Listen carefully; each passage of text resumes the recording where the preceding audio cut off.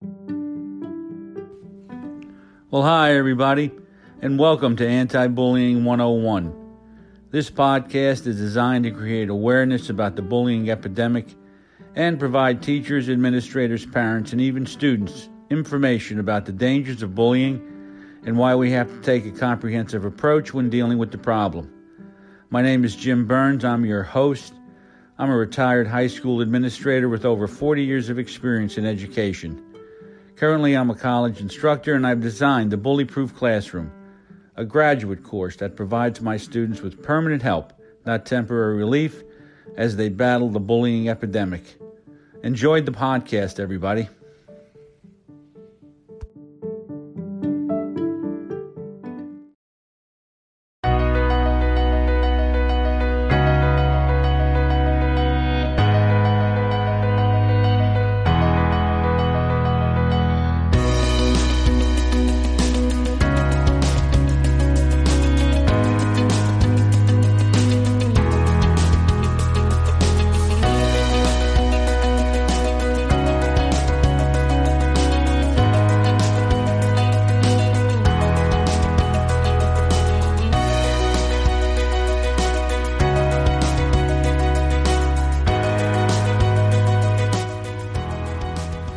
Well, hi again, everybody, and welcome back to Anti-Bullying 101.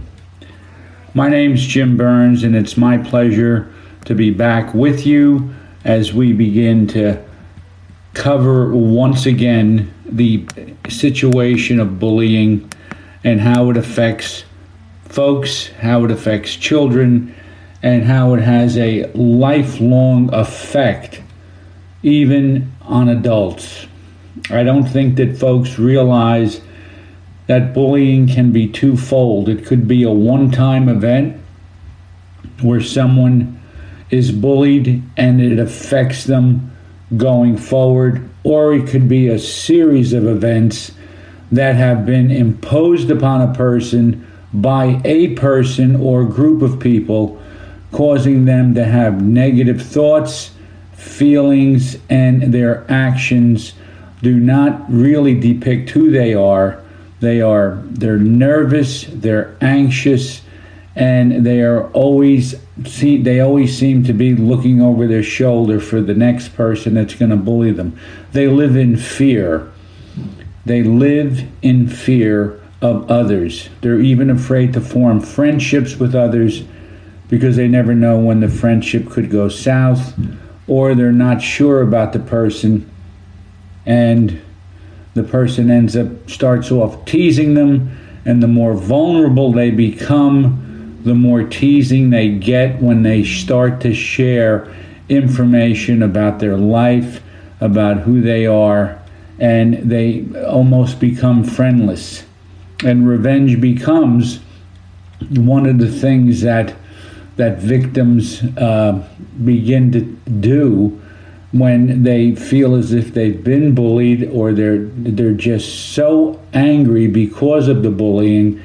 They begin to take out that anger on others, and usually it's family members, maybe their own children, and the further they go into adulthood, the more abusive they can become, and they certainly need help.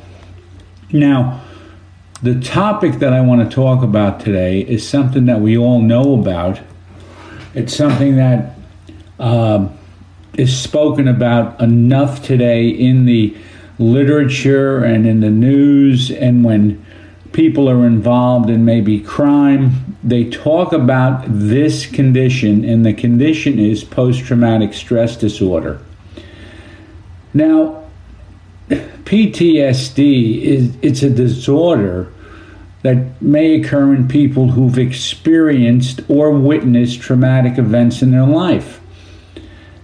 We all know that 9/11, when that hit, many people had PTSD after that event if they happened to be in Manhattan during the World Trade Center bombing. We know that folks who see things or who witness things, maybe who have gone to war, Maybe they were involved with a terroristic threat. Maybe they were threatened with death or sexual violence or injury, all of which victims of bullying experience. They too can suffer from post-traumatic stress disorder. Now, it wasn't always called PTSD. After World War II, our veterans came home, and many of them had drinking problems. They were inexperienced in terms of managing relationships. They were inexperienced in terms of raising children.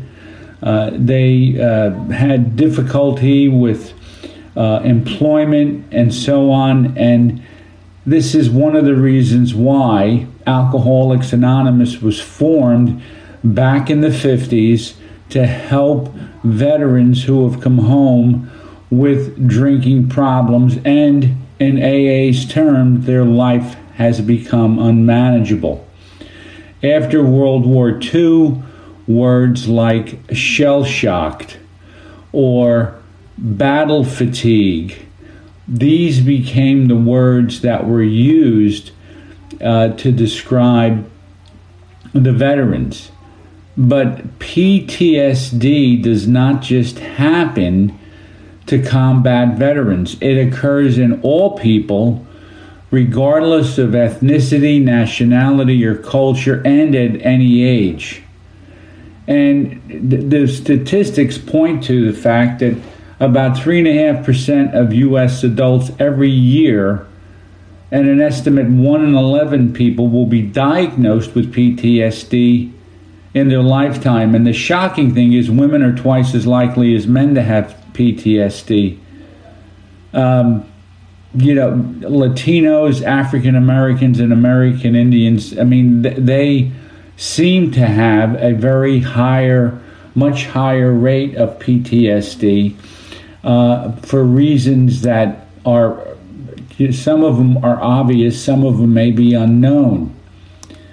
Now, if someone has PTSD, their thoughts are affected. If you've been listening to this podcast for any length of time, you know that I believe that people have to gain control of their thoughts, their words, their actions, their attitudes, and their motives. And someone with PTSD has a very difficult time taking care of their disturbing thoughts.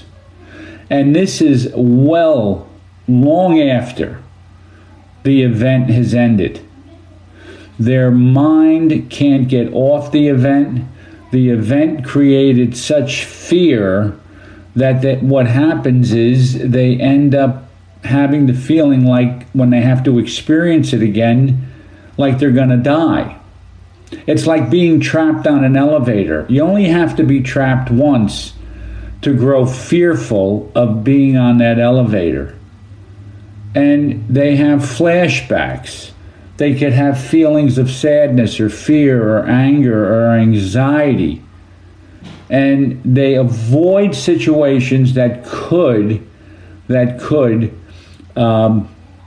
remind them of the traumatic event. And it's very, very difficult to identify and to manage, because you walk around beginning to think, what's wrong with me? What seems to be the problem? What is it? I can tell you that I was raised in a family where there was a lot of yelling going on. The discipline was yelling. We were always yelled at.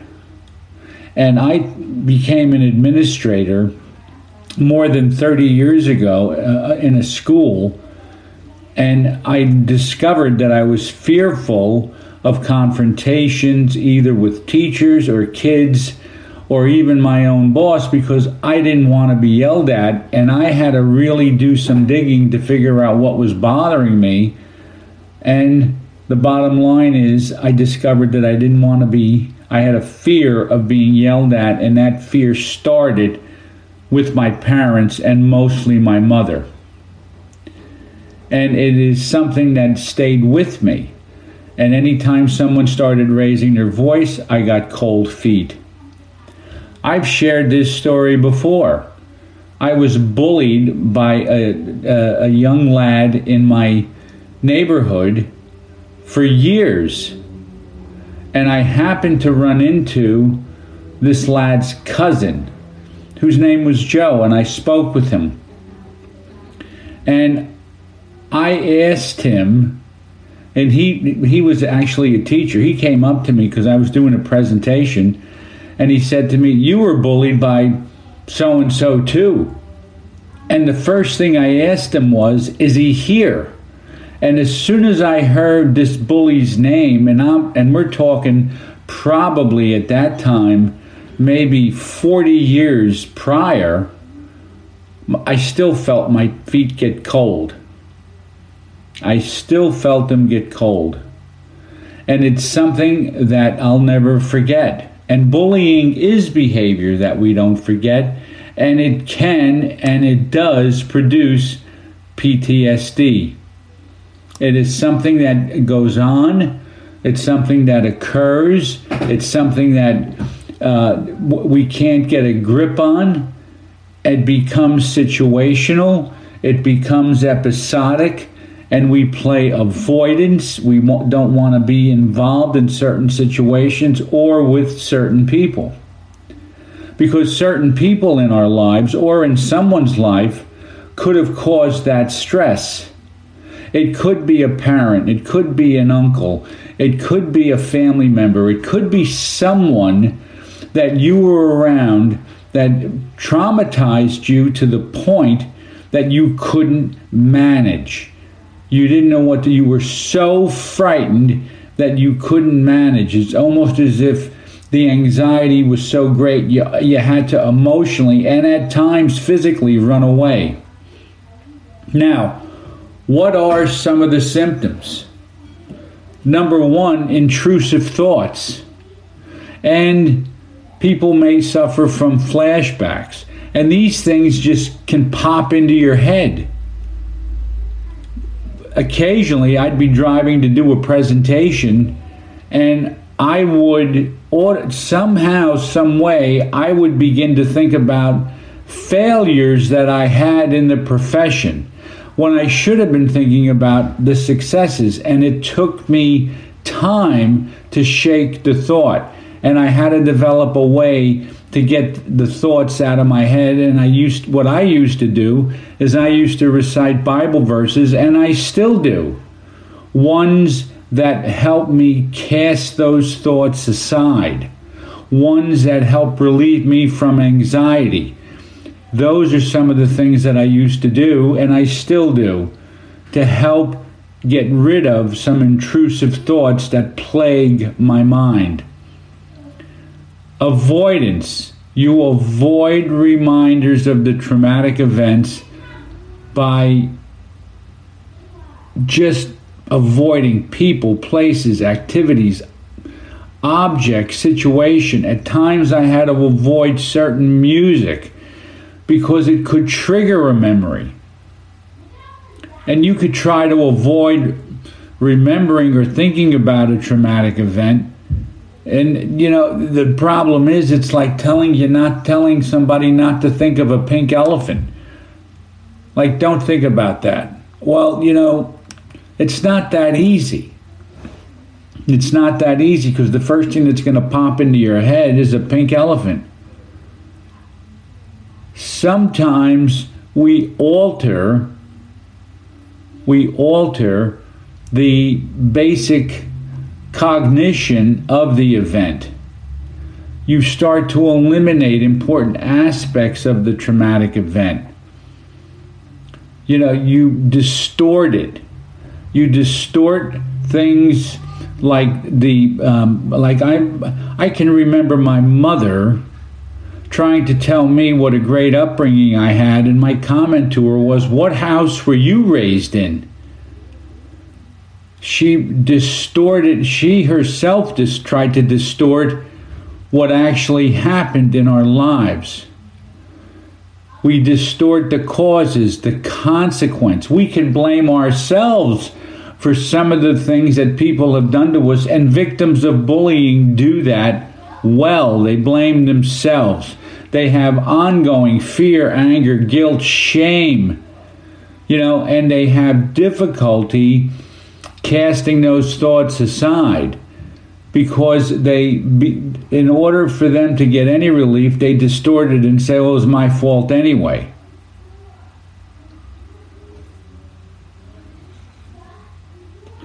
You try to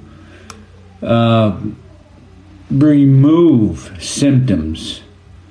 You try to deal with the symptoms rather than dealing with the root cause. You can behave recklessly.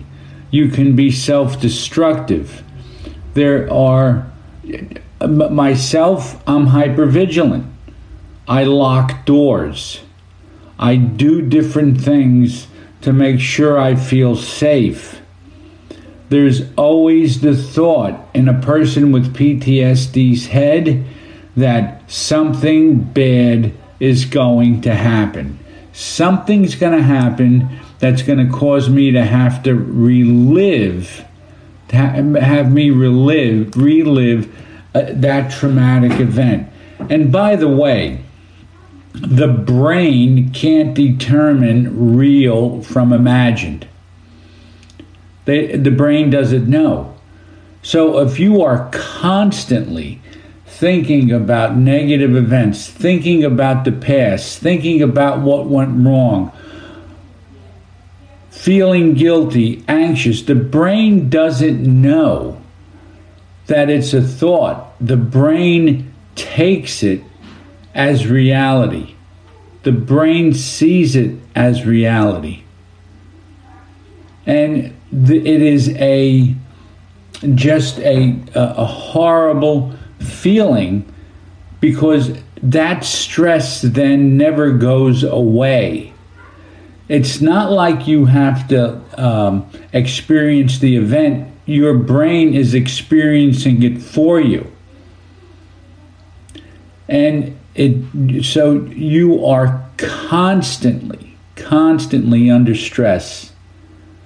You're constantly suffering from stress because your brain can't determine real from imagined.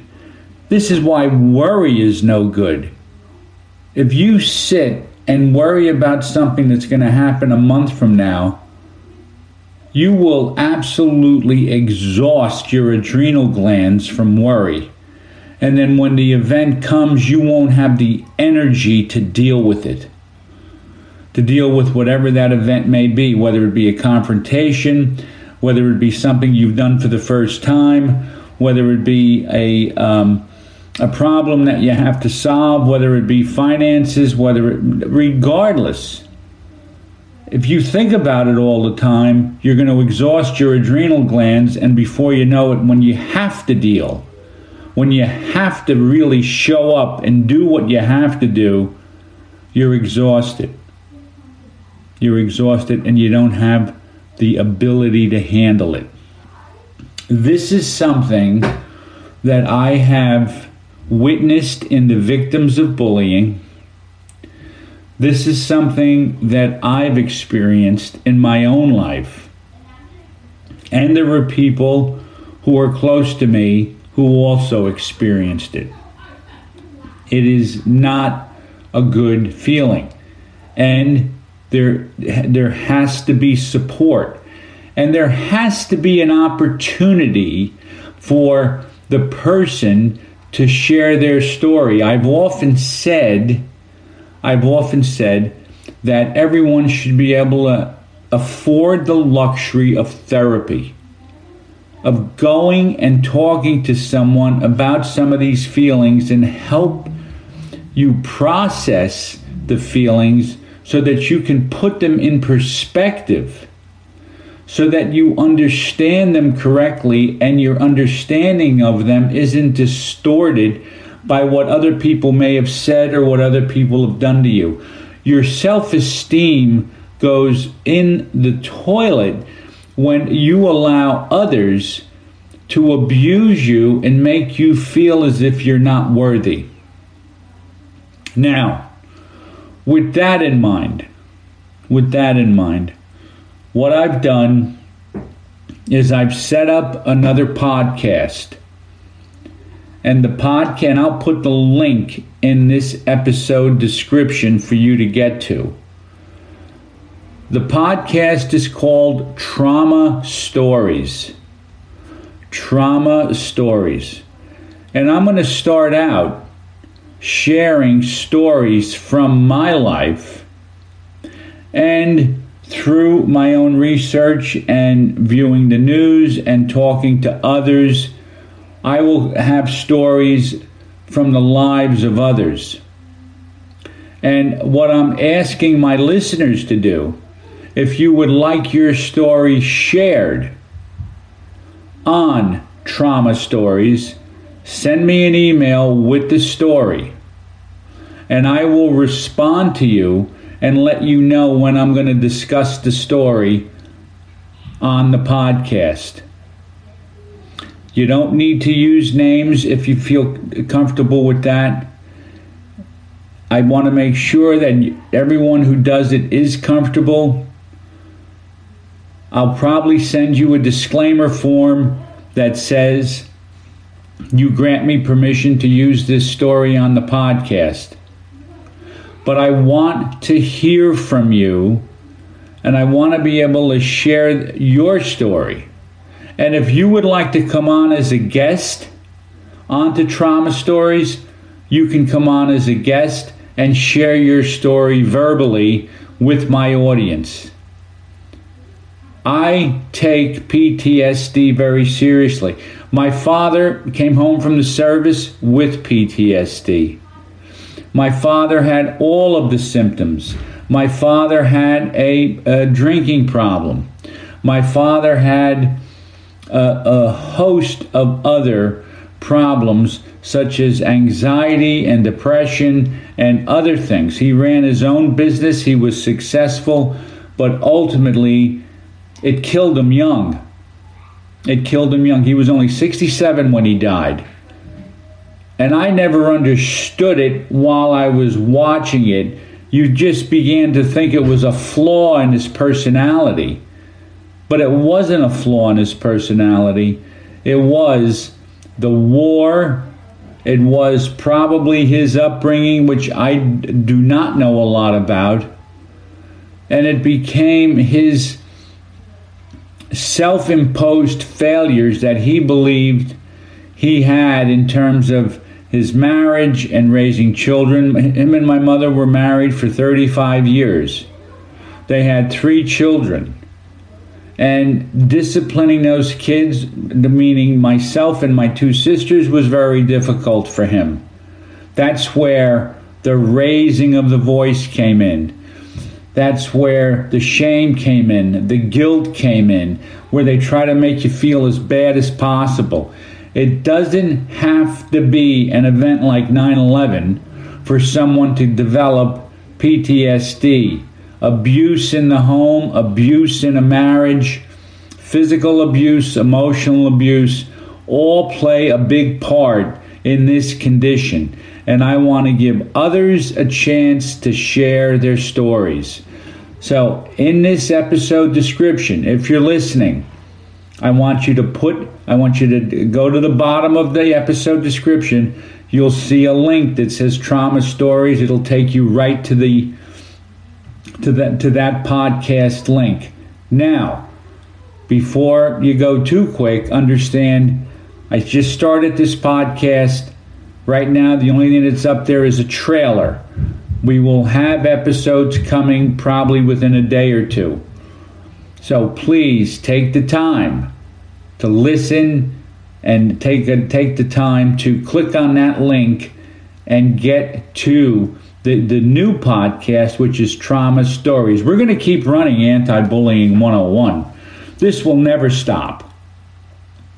But I wanted to really take the time to do something for folks with PTSD and give them a chance to share on the air, live if they like, or just give it to me in writing, and I will share their story with my listeners. And I may offer some insight as well.